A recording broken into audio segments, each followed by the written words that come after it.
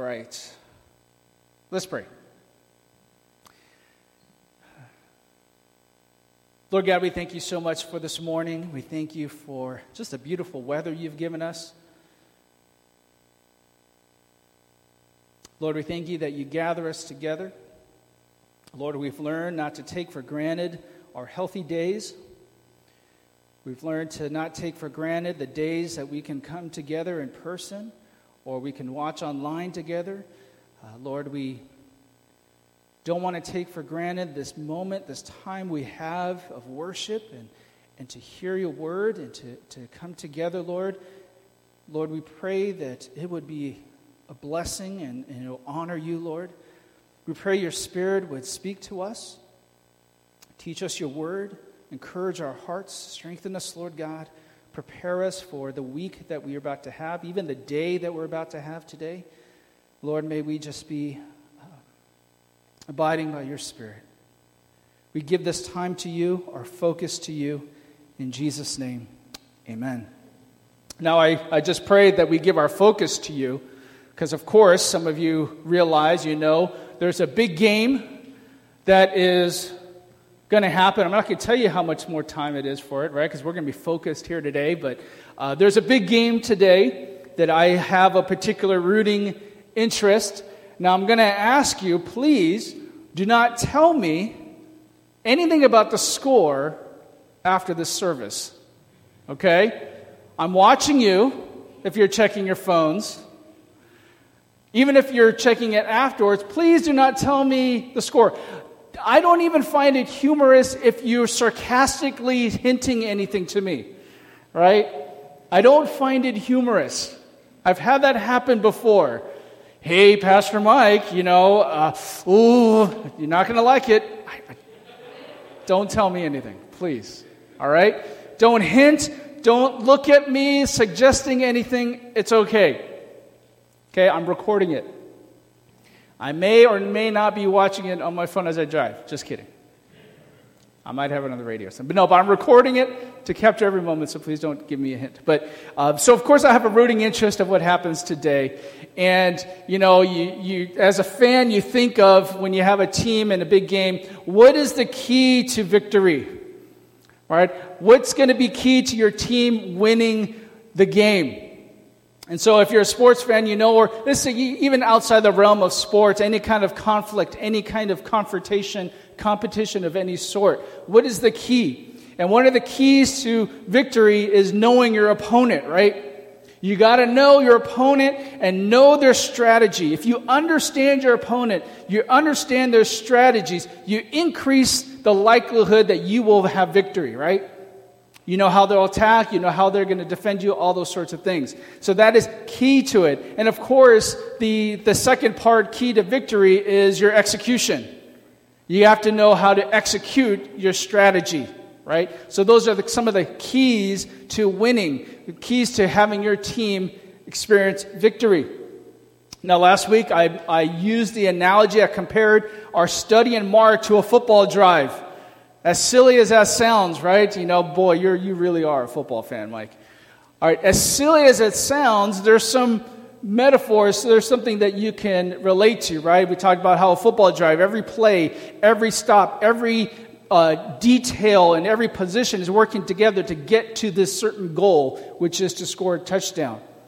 Well, let me kind of expand on that analogy here. And just as your goal is to score a touchdown, there's an opponent, right? There's an opponent that's trying to keep you from scoring. And they have a strategy. Their strategy is try to stop you from attaining your goal.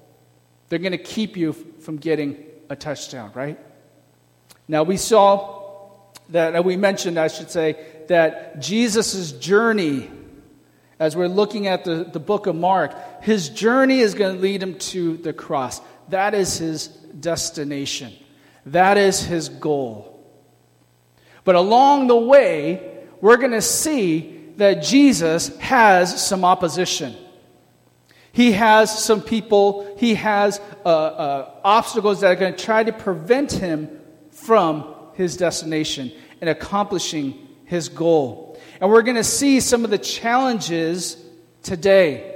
That he was challenged from the beginning. And we're going to take a look at, through those challenges, how Jesus responds to the challenge. How he responds and what does it reveal about Jesus as he's engaging with the enemy. So if you have your Bibles, turn to Mark.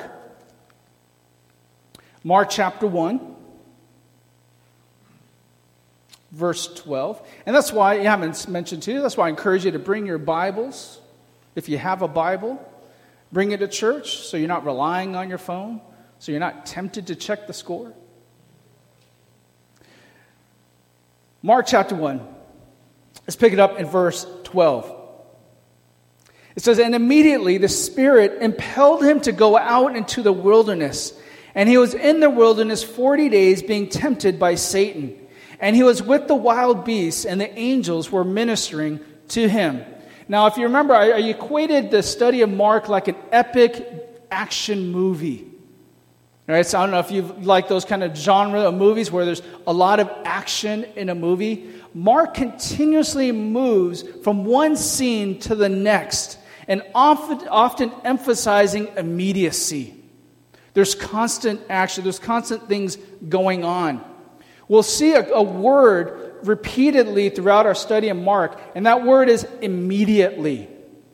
We'll see this often. Mark uses this word throughout his gospel accounts. This word immediately.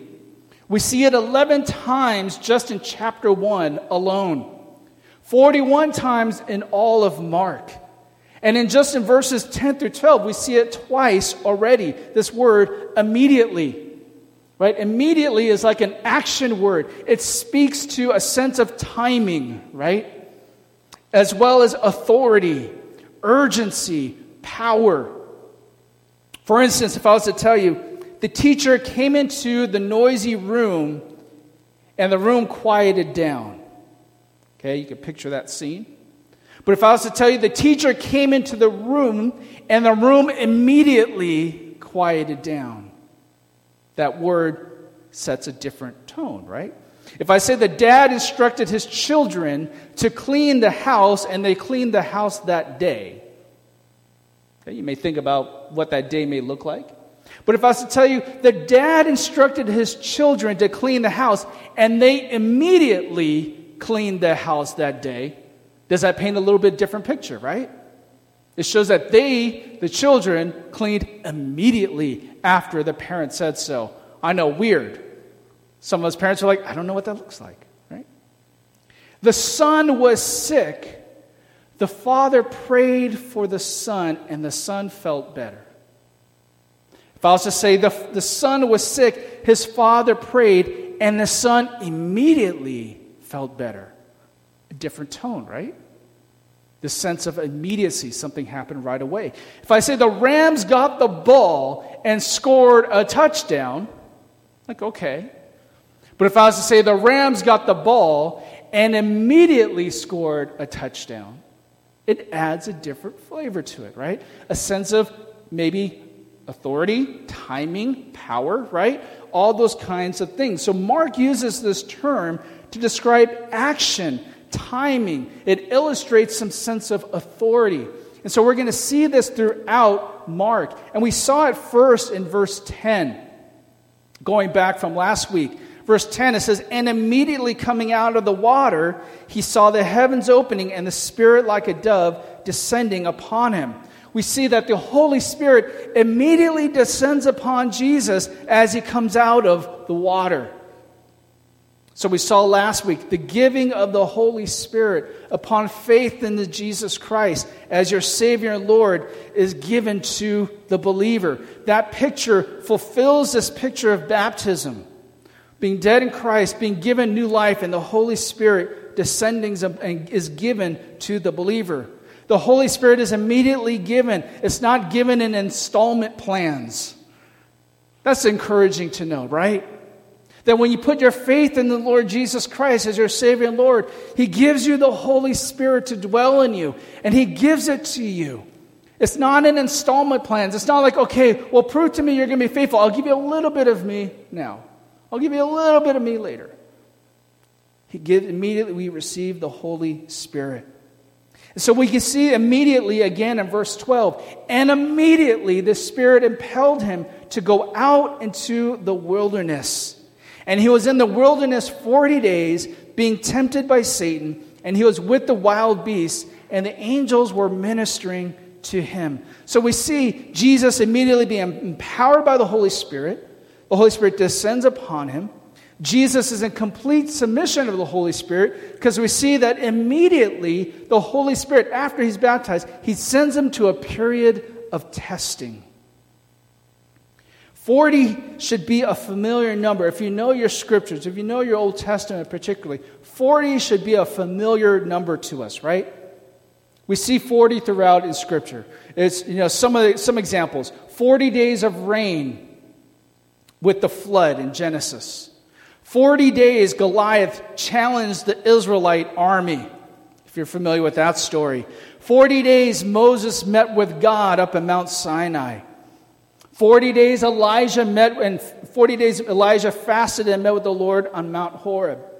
40 days was a warning for Nineveh. We saw that with Pastor Andy with the study of Jonah. Nineveh was warned that in 40 days they were going to face judgment, so they needed to repent. And then 40 years of wandering in the wilderness because the Israelites were not, they didn't trust God. They were at the point of entering in the promised land. And they didn't trust God. So they had to wander another 40 years in the wilderness for that unbelieving generation to die off so that the Israelites could go into the promised land. It's kind of interesting to note, I saw this note, rabbis at one point regarded 40 years of age as the age of understanding, the age when a man reaches his intellectual prime. It's kind of interesting. Right? I don't know how true this is. I'm not saying this is fact, but I just thought that was an interesting idea that at 40 years of age, a man reaches his intellectual prime. Now, some of you wives may be looking at your husbands and thinking, I don't know if that's the case. Some of you are like, well, if that was your peak, that peak wanes real fast. I don't know. Some of you are like, yeah, it's been downhill ever since, right? Some of you, if you're not 40 years of age yet, you have something to look forward to. Okay? You're not even at your intellectual peak yet, believe it or not. All right, you're 18, you're 21, you think you're at your peak? No, you're not at your peak yet. If you're past the age of, we're past the age of 40 and we've reached our peak, well, just take comfort knowing you reached your peak, right? And you can just coast to the rest of the way. I don't know if that's true or not, but 40 is a significant number in Scripture. But there's something else interesting. Mark uses a forceful word to describe the Holy Spirit's leading. He says the Spirit drove Jesus out into the wilderness. He immediately drove Jesus out into the wilderness. Now, many people fear being led by the Holy Spirit, right? A lot of people are scared off at that notion of being led by the Spirit. If God leads me somewhere, what will that look like? I'm afraid God's going to take me somewhere. I'm afraid of what that's going to be like. Am I going to like it? Is it going to be dangerous? Is it going to be scary? Can I make it through a destination if God is leading me somewhere? Can I trust Him with that? And we're faced with that question. Are we willing to submit to the Holy Spirit's leading? And especially if He's leading us down a difficult path. How many of you are willing to be led by the Spirit knowing that it's going to be a difficult path? We see Jesus, He doesn't question the Spirit's leading. We see complete submission to the Holy Spirit. The Holy Spirit's leading and His purpose. Now in Mark, we don't see a lot of detail of this temptation. But we see it in Matthew and Luke's account. So we're going to take a look a little bit more closely. So if you have your Bibles, we're going to take a look at Luke's account.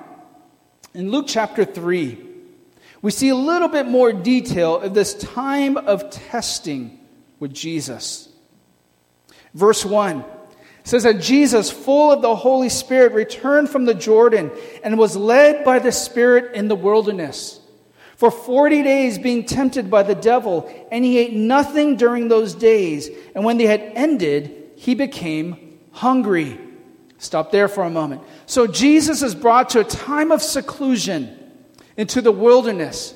And for 40 days, Jesus is fasting from food while being tempted by Satan himself. Now, we're not given much detail of those 40 days. All we know is that Jesus is being tempted in those days, and he's fasting from food. And we see, interestingly, that after those 40 days, we see Jesus' humanity here. Because it says, after those 40 days of fasting ended, he became hungry. Now, how many of you have ever fasted for a long period of time? Any of you? Been fasting for a long period of time? Okay. If you fasted for a long period of time, you kind of understand the experience. When you fast from food or you're fasting from something, what you're doing is you're depriving your flesh. You're depriving your desires for something, right? And in your time of depriving yourself, let's say from food, you are giving some more time and focus to God and prayer. Right? So when you're fasting from food, now we're not talking about a medical fast, right? But when you're fasting from something, you're depriving your body from something that it desires, naturally desires, and you're giving your focus to God in prayer and supplication, right? Now, if you've fasted before, there's a point in which hunger is strong, right? If you fasted before, when you start a fast, there's a point where your hunger is very strong. Why? Because you're used to feeding your body a certain time, a certain amount of food. So you're aware of your hunger. You're aware of your hunger pains. You're used to giving your body the food at a certain points of time in the day. Your body is used to depending on those foods. But as you go along in your fast, you continue it. There's a sweet spot among the fasting where you no longer have those same cravings. You find yourself that you're no longer dependent upon the scheduled hunger pains. You're no longer desiring those things. You've learned that, you know what? I don't have to eat now. I don't have to do those things now. So there's that sweet spot. So there's a point in the fasting, if you do it long enough, that you've learned, you've adjusted that, you know what? I don't need to give in to these desires. I don't know if you've all experienced that. But at the same time, there's a mental game about fasting. It all becomes mental now. Your body has learned that, you know, I don't have to eat right now, but it's a mental game. Do I need to give in? And especially as you come to the end of it. Because your body will probably experience a weakness, right? You're not as strong, maybe, or perhaps, you know, you're struggling through a day. Perhaps you don't have the calories, maybe. And it's a mental game. And your need may become apparent that you haven't eaten a while. You look at the mirror, you look on the scale, okay, you've lost some weight there. But when your fast is over, and you start to get the mental countdown of your fast is going to end, you feel free to indulge a bit, right? I don't know if you've done how many hour famine is it? 30-hour famine, right? 30-hour famine you've done with youth kids. It's so fun to watch them do that 30-hour famine because they start off all excited, but like hour 2 comes along and like, oh, my stomach, I'm so hungry. And then by like hour 28, they hear that there's going to be a big food celebration, and they're just like, oh, my stomach, it's growling. I'm hungry, right? When you're entering the end of that fast, then those urges come back up. You were doing great in the middle, but once it's at the end, then you're feeling the hunger again, right? After Jesus finishes his fast of 40 days, he is hungry. Jesus was tempted by Satan in every way in those 40 days. However, that wasn't the end of his testing period. We see three specific ways in which Satan tries to tempt Jesus after these 40 days. And these three ways are common to all of us. I think we've all experienced in some way or another what Jesus experiences here. Look at verse 3. And the devil said to him, "If you are the Son of God, tell this stone to become bread." And Jesus answered him, "It is written, man shall not live on bread alone." Here's the first attempt. Satan tries to tempt Jesus with food. What's the method? Satan challenges Jesus, if you're really the Son of God, prove it. I don't know if you've ever been tempted that way. If you're really who you say you are, prove it. Show me. Right? Now, I love bread. Any bread lovers here? I love bread. If I'm coming off a 40-day fast, you put some bread in, some soft bread with a crispy, crusty crust of it, and it's warm, it's hot. You put that in front of me at the end of a 40-day fast, I'm devouring that whole loaf, right? You know what I mean? Have you ever gone to a restaurant, you're hungry, and they put that bread in the beginning? Oh man, I could eat that bread for dinner, right?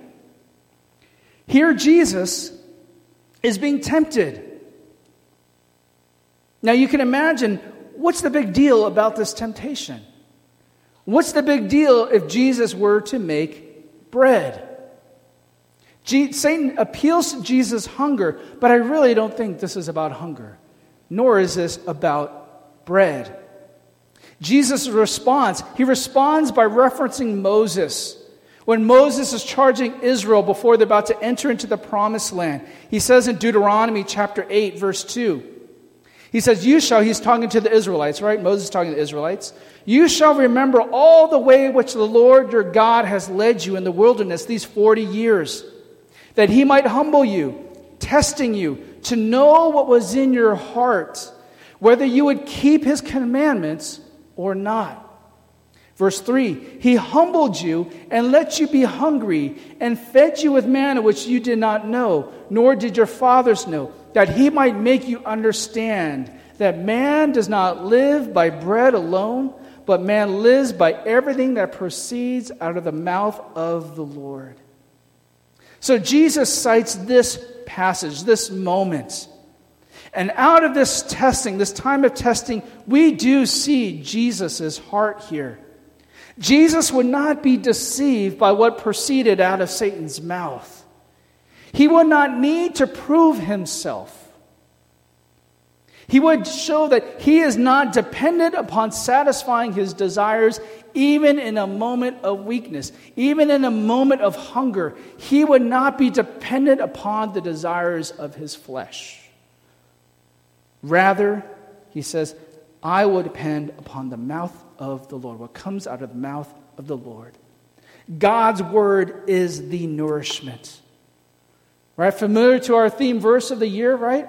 What we talked about, being nourished, our roots being like a tree planted in the waters, being nourished by the word of God. Just saying, look, man does not live by bread alone, but by the words of God. We look at this scenario. It's important to note what proceeds out of the enemy's mouth is never intended for our good. Satan was not looking out for Jesus' benefit. He was not taking care of Jesus. Oh, Jesus, I saw you were hungry. Yeah, I tested you, but you know what? You're coming out of it. Let me take care of you. Let me make sure you have some food. He was not looking out for Jesus' benefit. And we need to understand what comes out of the enemy's mouth is never intended for our good. I see Satan testing Jesus. I see here he's testing Jesus' heart. Maybe perhaps trying to provoke sinful pride. Maybe to engage in conversation with Jesus to try to trip him up a little bit. We'll see that a lot of that in Mark.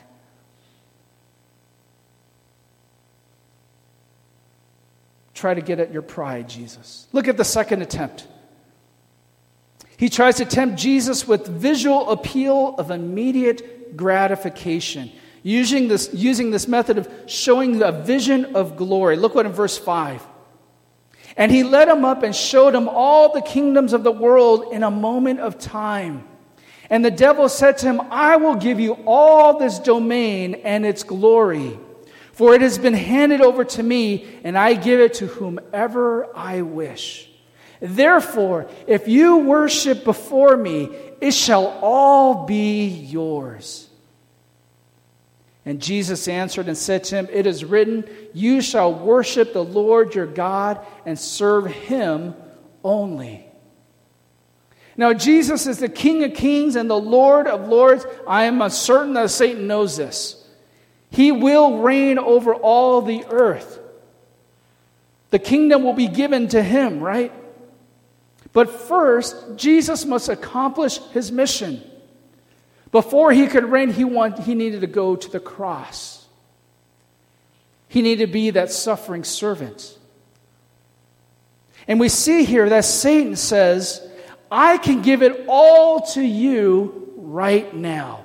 All the glory and power can be yours. He gives him this vision of all the kingdoms and all the glory. He says, I can give it all to you right now. You just need to bow down before me, and it will be yours. Now, isn't this what Satan often tempts us with?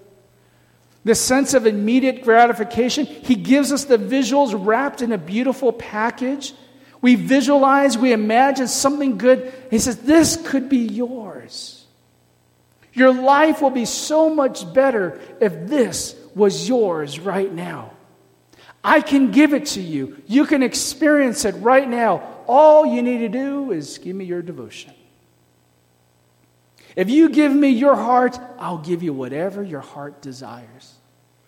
Right? Don't we get tempted that way so much in the day? All the visuals we see around us, this promise of glory, this promise of satisfaction. He says, it could be yours if you just give me your heart.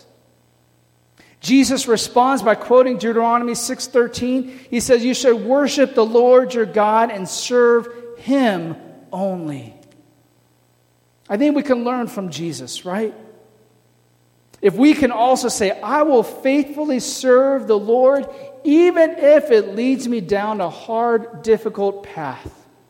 I would rather choose that hard, difficult path the Lord is bringing me to than go down the easy path that will lead to my destruction. See, Satan's saying, I'll give it to you all. You don't have to suffer. You don't have to go through the things that you're going to go through. I'll give it to you now if you just worship me. And Jesus said, no. I would rather go through the hard, difficult path that the Spirit is leading me to, that I am supposed to go to, than take the easy path. Look at the third attempt. Satan tempts Jesus by challenging him with pride. And he uses God's word, or he tries to distort God's word. Look at verse 9. And he led him to Jerusalem, him being Jesus, to Jerusalem, and had him stand on the pinnacle of the temple and said to him, if you are the Son of God, notice the second time he's saying this, if you are the Son of God, throw yourself down from here, for it is written, he will give his angels charge concerning you to guard you. And on their hands they will bear you up, lest you strike your foot against a stone. And Jesus answered and said to him, it is said, you shall not put the Lord your God to the test. Here Satan quotes Psalms. He quotes a psalm about trust in the Lord, that the Lord will be your deliverer in times of need. But Satan is twisting God's word. He's twisting the context to challenge Jesus. It wasn't time for Jesus to reveal himself to the temple. Can you imagine if Jesus would throw himself down to the temple and the angels charge over him? It wasn't time for Jesus to reveal himself. But Jesus counters Satan with the word of God, quoting Deuteronomy 6:16. You shall not put the Lord your God to the test. Don't put God to the test. We have to be careful not to challenge God by demanding he prove himself by catering to our needs. Ever been guilty of that? We have to be careful not to test God to prove himself by catering to our own needs. See, Satan challenged Jesus to prove himself. If you are the Son of God, show it. Prove it. But not only did he want Jesus to prove, he says, prove it because the Father says he's going to deliver you.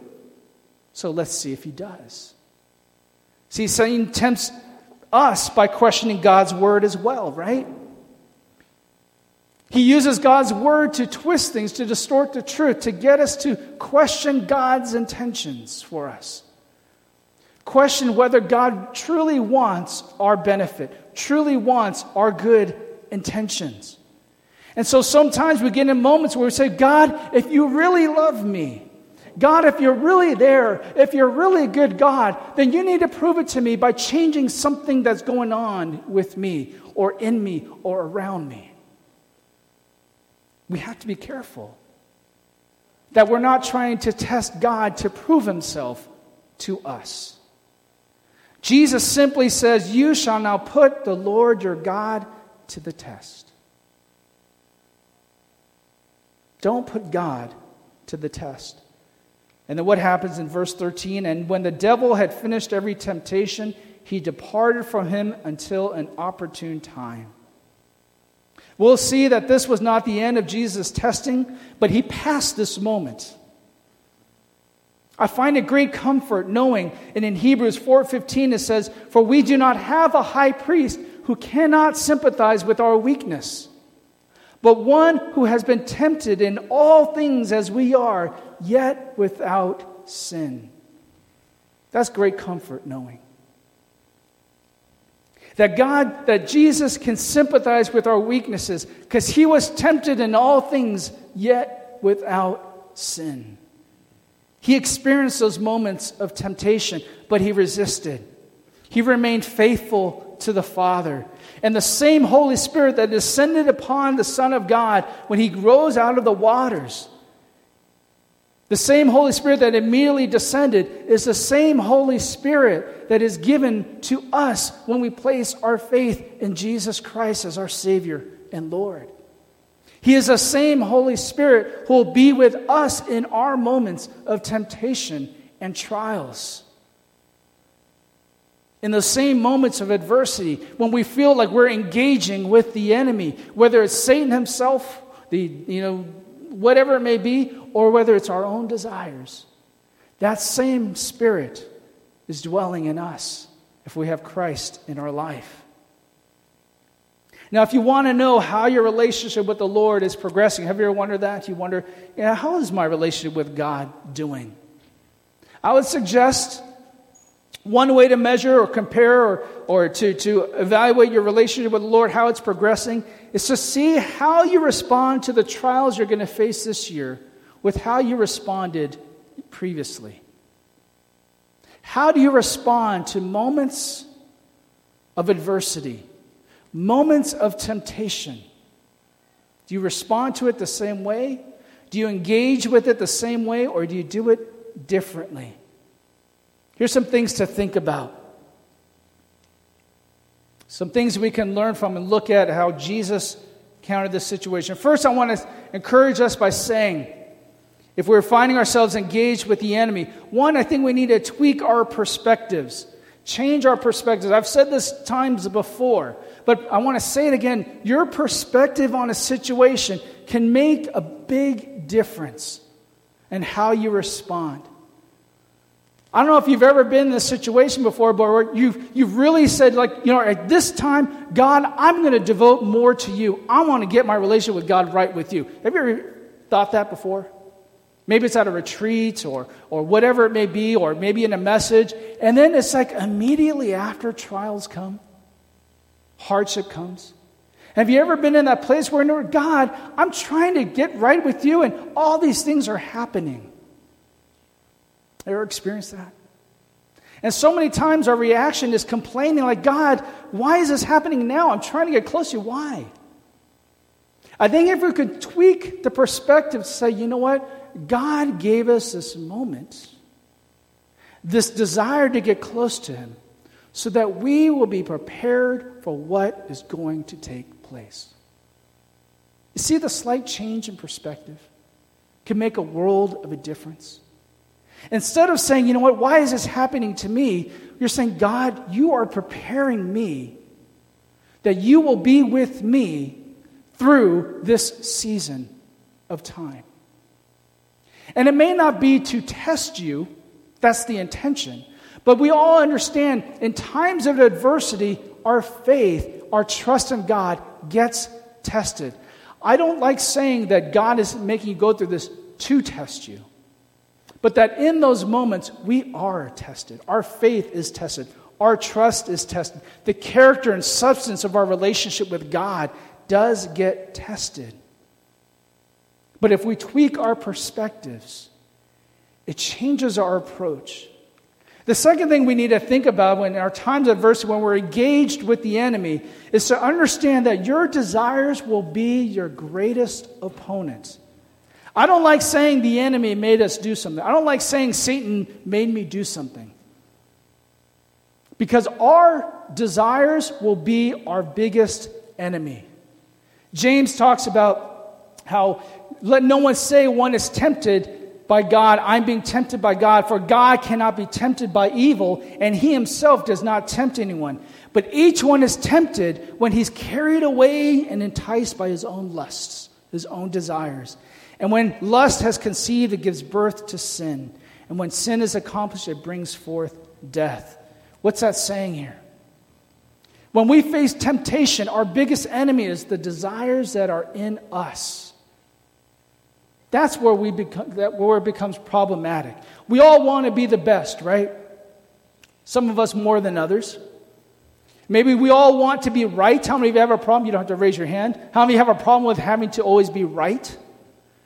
Maybe you want to be in charge. You want power. We want to be in control. Not all temptations are created equal, right? Not all temptations are experienced equally among us. What may be a temptation for you may not be a temptation for somebody else, right? Chocolate versus French fries. I don't know how many of you where chocolate is a weakness. There may be someone that chocolate is not a temptation whatsoever, but their temptation is French fries, right? Money versus attention. For some, money is not a temptation, but attention is a temptation. Sports or spirituality, that could be a temptation. Sexual desires or substance abuse, those can be different areas of temptation. Your desires can be your greatest opponent, or it can be your greatest strategy against the enemy. But you have to be aware that those desires, if those desires are leading you away from God, you don't need Satan to come around. That temptation is there. So understand your desires can be your greatest opponent. But third thing, and we can see this with Jesus, do not reason with the enemy. Do not engage in conversation, whether it's with yourself or an apparent enemy. Do not reason with them. Whether your desires are from the enemy or not, don't prolong the conversation in that moment. You know what I mean? Jesus' response to temptation was concise. He resisted and he moved on. Simply put, this is what the Word of God says. I don't need this. I'm moving on. We get into trouble when we have these conversations. We try to reason with temptation. Well, it's only a moment. Well, no one's going to see. Well, it's not really hurting anybody. Well, did God really say I couldn't do this? Well, does God really see me? See, the longer we prolong those conversations in our head or with other people, we find ourselves going further down that wrong path, right? So don't reason with the enemy. Know the Word of God, resist, and move on. And lastly, we'll end with this. Manage your mind. I've said this in times before. In other words, let the Word of God shape our thinking and hearts by the power of the Holy Spirit. Jesus quoted Scripture. And that's what he used to combat the enemy. All right, the Bible presents the Word of God as our sword, our weapon against the enemy. It's so important that we are in the Word of God, the source of truth. And I'm going to emphasize this throughout the year because it's going to be needed, because we're going to be engaging the enemy at some point in time, if not throughout the day. And he's going to throw all these different strategies, all these different ways to prevent us. And we need to be able to know the truth and say, look, I know who my God is. I know his purposes for me. I know how he sees me and values me and loves me. This, what you're promising me, is not it. It's not it. And move on. We're all going to engage the enemy at some point in time. The enemy has a strategy. Even outside of that, we have these desires in us that can lead us away from God. Know that God loves you. His Spirit wants to give His Spirit to dwell in you, to help you, so that you don't have to engage the enemy that way. Let's bow our heads and let's pray. Lord God, as we come before you, we thank you that we don't face the enemy alone, that your Spirit dwells in us, enables us, empowers us to resist. That, Lord, even though we may stumble with our own desires, you give us the Holy Spirit to transform us, to change our minds, change our desires. And Lord, I pray that we would just draw close to you, to your word, to time with you. That you may help us, Lord, in those moments when we're engaged with the enemy. We're engaged with our own desires, our sinful desires.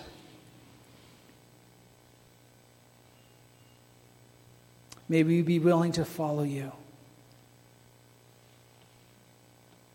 We give you praise, Lord God, for you are good. In Jesus' name, amen.